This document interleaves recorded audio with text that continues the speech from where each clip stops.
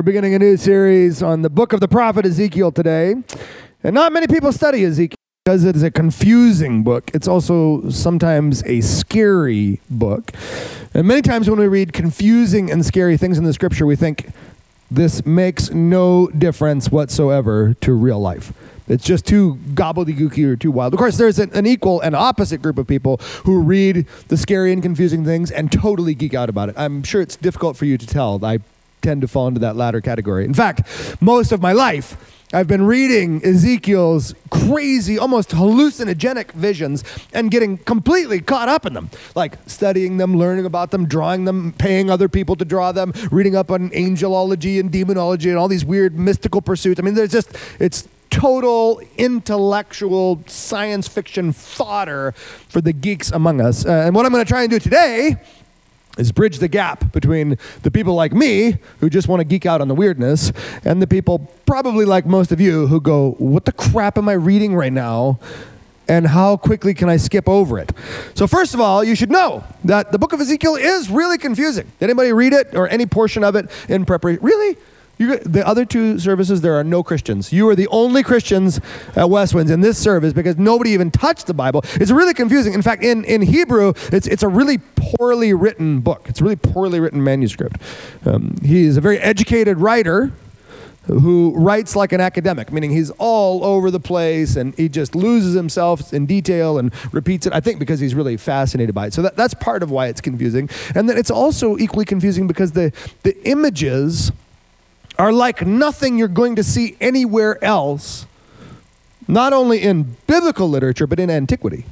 There's just crazy stuff here. So we begin in Ezekiel chapter 1. The prophet Ezekiel receives the word of the Lord when he's 30 years old. Anybody here 30? So we have a visual reference point. Okay, good. Christians over 30. That's this room. Okay, perfect. He's a priest, the son of Buzi, in the land of the Chaldeans, which is also the Babylonians, by the Kebar Canal, and the hand of the Lord was upon him there. Now, it's significant that he's at the Kebar Canal. It's the river Euphrates. And the Euphrates River is in Babylon. Ezekiel is standing at the edge of the river Euphrates in Babylon, which tells us all kinds of stuff about the context of this book. First and foremost, it tells us that the people of Israel have been subsumed by the Babylonian Empire. Actually, people of Judah, they've been taken over and led off into exile. And it hasn't quite happened yet, but soon the temple in Jerusalem is going to be totally destroyed. And their hopes for their national, religious, and civil identity are going to be dashed. And it should be said, they don't like living in Babylon. Like, it's not that they got taken over by this amazing place. It's not like they got exiled into Las Vegas. No, this place sucks. And Ezekiel would have felt crappy. Have you ever had an experience where you looked at your life and just thought, my life is crap. My life is total crap. Everything is crappy right now. Maybe you use a synonym, but I think you know the feeling, right? You just feel like you feel dirty and crappy and stupid and frustrated by the details of your life. That's how Ezekiel would have felt. There's a biblical word for that. The word is unclean. The Babylonians were an unclean people. Living in Babylonian exile would have made Ezekiel feel as though he had been contaminated, like he was dirty inside. Well, so he comes to the bank of the river to get clean. I mean, to wash himself, to go through a ceremonial process by which he would be cleansed, but also to feel spiritually, emotionally clean. Because moving water has that power. That's why people are drawn to the ocean. That's why people are drawn to the Great Lakes. I mean, you get around moving water and you feel like this is how clean I want to be. And so there's Ezekiel at the banks of the river, and we're told in verse 4, he looks up, and from the north there comes a storm cloud. Now, north of Babylon, there's a mountain. And the Babylonians believed that was where their god lived, Baal. The reason that the storm cloud from the north is so significant is because Baal was the cloud rider. the storm rider. So if you're in Babylon, you're looking north, you see a storm cloud. Who do you think is coming? Baal. But it's not. Now, let me introduce you to a fascinating feature that will provide many hours of entertainment in biblical literature, known as parody. The biblical writers love to tease. Like they love to make fun of other gods. That's like their favorite thing. Elijah and the prophets of Baal is a straight-up category of one-upsmanship, and you see that same kind of tactic being employed here, because it's not Baal coming in the cloud. In fact, the cloud that shows up is much, much bigger and more electrifying than Baal's cloud. It's literally like the prophets are saying, you know what? My God went to your God's house, beat him up, stole his cloud, and now he's riding it here.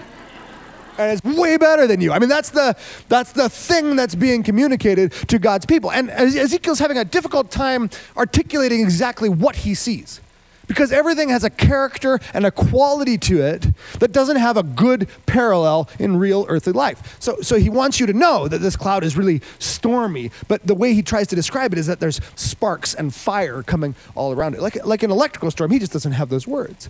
And he wants you to know that the cloud is dark, but also the cloud is liquid somehow. So he describes it as like being molten metal. And elsewhere, as he gets closer and closer and sees these things, everything is glowing, everything is bright, everything is magnificent, everything is brilliant. Everything is dread-inducing, and everything is made out of jewels that have no earthly parallel. Which means it's just spectacular.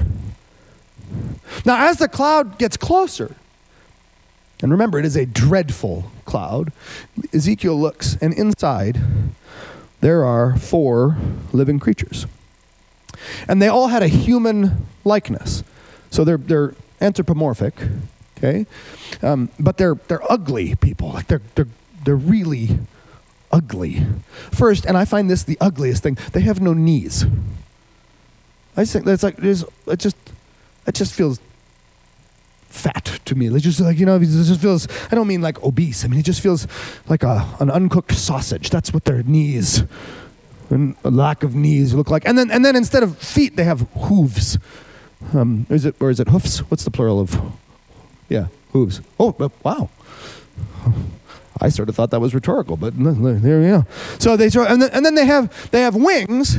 They have 2 then they don't fly using their wings. They just have them. They're ornamental. So they have 2 that go up and are going to hold up a platform. We'll find out more about that later. And then 2 that cover their bodies so that you can't see that they don't have knees because they're so disgusting, right? That's what. And then they have 4 heads. Not one head with 4 faces. They have 4 separate heads. And one has the face of a man on it. One of the heads at the back has the face of an eagle, and a lion, and a bull. Now, immediately, this is where a lot of people stop reading the book, because they're like, dude, I don't have any idea what this means or why this matters. But consider what's being communicated. First of all, 4 very different creatures are being held together, because that's what God does. God holds things together when everything in our life tries to rip them apart. And it's not just that God holds things together, a little bit. Consider what specifically God is holding together in this composite being, this creature, which, by the way, this is called a cherub. Later on in Ezekiel chapter 10, these creatures appear once more, and they're appropriately labeled cherubim. So when you hear cherub, probably you think of a naked baby angel, right? That's not what cherubs are. Cherubs are composite creatures, but they're radically complex, like a griffin on steroids, which is another instance of parody, right? Because you know that all those foreign cultures, those ancient cultures had like animal-human hybrid gods, right? Like in Egyptian mythology, you get a person with cat face, right? Well, just again, imagine the ancient Israelis going, how many things does your angel have? Ours has 4, right? It's designed to show, again, the theological and supernatural superiority of Yahweh over all competing powers. Yes, exactly. So these creatures appear, and one has the face of a man. What is a human being like? Human beings have an unparalleled ability to make decisions. We are wise, rational, noble creatures. And together with human beings, you have a lion. known for its strength, its heraldic power, its royal bearing. And a bull or an ox, which is not only a domestic and useful creature, but is a symbol of fertility. And an eagle, recalling incredible vision, speed, and perspective. That's what God is holding together. God is holding together the noblest, strongest, swiftest, and most useful among us. That's what God does in his church. The Spirit of God holds us together. And that's also what God is doing inside of you. Because we sometimes feel like we're at war with ourselves, you know? I mean, consider, nobody wants to be walked on. Nobody wants to be taken advantage of. So you have this impulse inside of you that wants to show you're strong, you're capable, you're not going to be, trampled on. But sometimes that impulse has to be held in check. You can't solve every argument with your fists. Sometimes you have to use your mind. Sometimes you have to think your way through a problem. And it's the Spirit of God that holds those two very different emotions in check. The desire to dominate, to attack, and the desire to reason. And of course, the appropriate answer isn't always to reason your way out of everything. Sometimes you must be strong. Sometimes you must push back. Sometimes you must advocate for yourself. How are you going to know when? The Spirit of God is going to tell you, because he's alive in you. He is keeping your strength and your nobility together. Just like he's reminding you that sometimes you need incredible vision. You need to rise above your circumstances, to get some perspective, to look around, to dream and see what else is out there. And sometimes you just got to go do your job. Sometimes you got to be the ox. But you can't be the ox all the time. You can't just work and work and work. It'll suck the life right out of you. So then the Spirit of God reminds you, you're not just a worker, you're also a visionary. Inside of you is a dreamer. Can't dream all the time, but you better dream sometimes. See, this is what God does for us. What God was doing here, God is also doing here. He's showing us how to live in tension with the different parts of who we are as people created in his image and likeness. Now, we're told that these four creatures, each with four heads facing four different ways, that these four creatures move as a unit. And they never rotate, they never turn. We've talked about this some months ago. So imagine that they sort of move like a drone, the toy drones that you get. And underneath each of these four creatures, we're told that there are, this is verse 16, 4 wheels within wheels within wheels. So imagine like a gyroscope. And again, like the living creatures, the wheels are made of fire and they shoot sparks and they have all these cool molten metal gems and probably there's a rainbow thrown in there for good measure. I mean, they're really dramatic wheels. And the reason there's wheels within wheels is because they're on the ground underneath the 4 living creatures and they don't turn either. They just move omnidirectionally. And the wheels are covered in eyes, which always makes me want to blink, because I just imagine rolling over my eyeball, how uncomfortable that would be. But the purpose of the eyes is to tell us that the wheels are alive. They're sentient. They are another lesser, lower order of angelic creature. You see now why in Jewish mystical literature people just geek out on this for days and days and days. You've heard of the 7 orders of angels, the 9 orders of angels, of angelic creatures. I mean, so much Jewish mysticism is rooted in a close study of Ezekiel. So you have these angelic creatures, that underneath are these angelic creatures, and now you start to realize, wait, if you've got 4 wheels, what are you looking at? 4 wheels means you've got a tractor, right? It's Michigan. No, 4 wheels means you got a chariot. You got a chariot. Now, Baal had a chariot. The other gods, they had chariots too. Marduk. How many wheels did Baal's chariot have? 2. He's so cute in his little baby chariot. Now, Yahweh's chariot, our God's chariot, he's got 4 living creatures moving his chariot. How many living creatures does Baal have moving his? Just one. The parodies just continue with the theological point. The point being that, look, no matter who you're afraid of, your God, the power that lives inside of you, is incomprehensibly more powerful. And here's Ezekiel in this land of exile where Yahweh's not supposed to show up, and Yahweh shows up. God shows up. And Ezekiel looks for the place where Baal is supposed to come, but it's not Baal, it's God. It's God. And instead of being stunned by sort of a divine appearing of a false god, Ezekiel's floored by the super majesty of God Almighty. Now this is significant because you and I, man, when we're in the middle of our problems seem so big. We look at them and we go, man, God could never show up here. God could never show up in the middle of my depression. God could never show up in the middle of my loneliness. God could never show up in the middle of my life with all its problems, all its crappiness, and all its shut doors, with all its broken dreams. Really? Man, if you look at your problems, they seem huge. Don't look at your problems first. Look at God first, because your problems are going to get a whole lot smaller, a whole lot faster. When we talk about God, this is who we're talking about. Like, you understand what he's doing. When God shows up in his chariot, they see me rolling.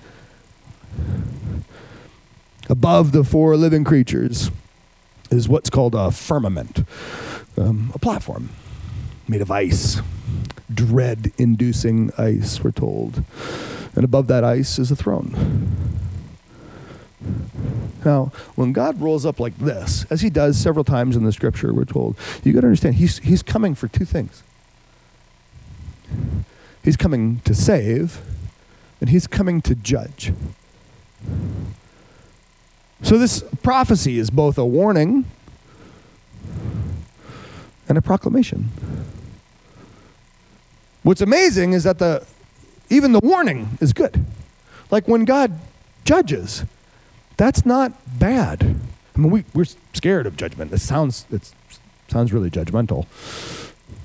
Sounds like it's going to be punitive.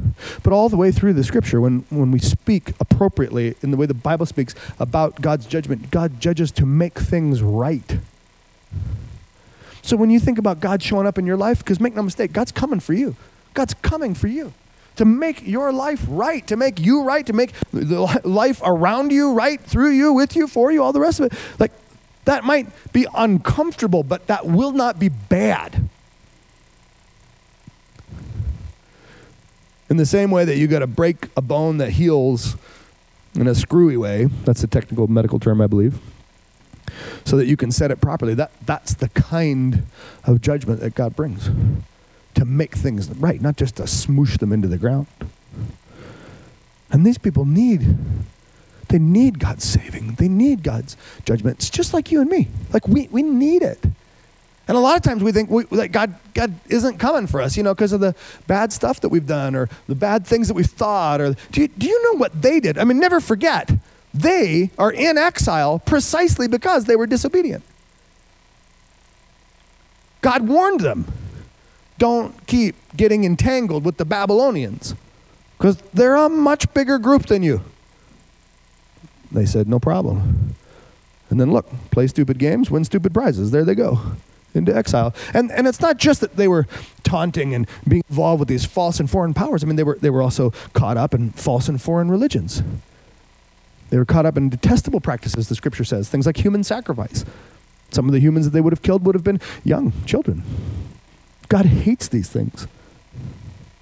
And so they're in the midst of their punishment, and here they think God can't possibly come for them. But this is what we learn about God. God is always coming for what he considers his. God has claimed you. God has claimed your life. God has claimed your thoughts. He's claimed your family. He's claimed your hearts. He's claimed your resources. He owns you. And so he's not letting you go. It doesn't matter how far off you are. It doesn't matter how many bad things you've done. God's coming for you because you're his. And when he comes to heal. He comes to restore. He comes to save. And he comes to judge. And what's amazing, I was reading a commentary, a Jewish commentary earlier this week. And the writer had such a great way of articulating it. He said, every morning when God wakes up, he asks himself whether or not he will be merciful today. And every day, God answers yes. Because that's who God wants to be. God wants to show you mercy. Not because you're good, because he is.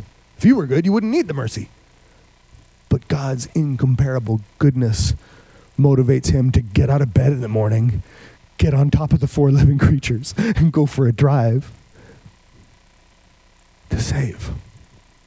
The vision continues. Ezekiel is falling down on the ground, and he sees this wheels and the 4 living creatures and the platform made of ice and the throne. And then on top of the throne, he sees one who has the appearance of something like a man. It's a really convoluted, gobbledygooky way to say all that. One who has the appearance of something like a man. Why don't you just say man? Well, because it's not a man. It's something more than a man. Elsewhere in Daniel and Isaiah, that same phrase is often translated one like the Son of Man. Does that sound familiar at all? So the Son of Man was Jesus' favorite way of referring to himself. Ezekiel sees the pre-existent Christ, the second person of the Trinity, God Almighty in all his glory. And he can't totally describe what he's seeing, which is why you get all this funky, weird language. And this appearance of something like a human is glowing, it's burning, sparks are shooting out of it. It looks like a rainbow, but it also looks like particular stones. It looks like melted metal, but it also looks like fire. I mean, it's awe-inspiring. And Ezekiel can't quite look at it. He sort of gets some kind of refracted image. So imagine him cowering. Can't quite look, but he can get out his phone. You've got the idea. And we're told that the chariot comes up close to him and then lifts up off the ground and then elevates into the air. And think about the posture then. Think about the blocking of Ezekiel in relation to the Son of Man.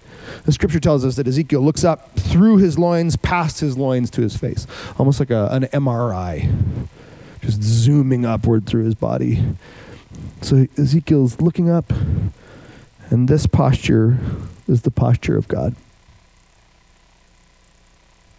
A posture demonstrates 2 things, right? Like dominance, and also help. That's how God comes to us. Like once you know who you're dealing with, this is God. Once you have the appropriate relationship before God, flat, then you're ready to receive God's help. Then you're ready. God comes to save. God comes to judge. And in this, this is called a throne vision, a Merkavah vision. Merkavah is the Hebrew word for throne. We get this dazzling display of God in all his glory. So like the next time you sing a song about God's throne or God's throne room, this is what you got to see. The next time you hear somebody talk about an angel, this is what you got to imagine. The next time somebody talks about Jesus being God, take a selfie. Because when we come to this vision, there are 3 massive conclusions we draw First and foremost, we know God is coming. He's coming for you because you belong to him. God is coming, and he is coming with good news. The good news is that he's coming to save and to judge. And last but not least, and don't miss this, the people who go searching for God, like Ezekiel at the river, the people who go searching for God, well, they're the ones God finds first. So if you feel like your life is crappy and like you're too far away from God and there's too much stuff, then get your eyes off all that. Get yourself to the river. Lift up your head and start looking, because he's on his way. He's coming for you. Lord Jesus, we want to thank you for the power and the provocation of this piece of the Bible, these wild visions that remind us who we're dealing with. We're so humbled and so grateful simultaneously that you would work with us, that you would speak with us, that you would send your Spirit to inhabit us. And so we ask, God, that you'd continue to grow us and nurture us, to mature us, to bring us into a holier and more close relationship with you, so that you might be glorified and we might be saved. These things we pray in your name. Amen.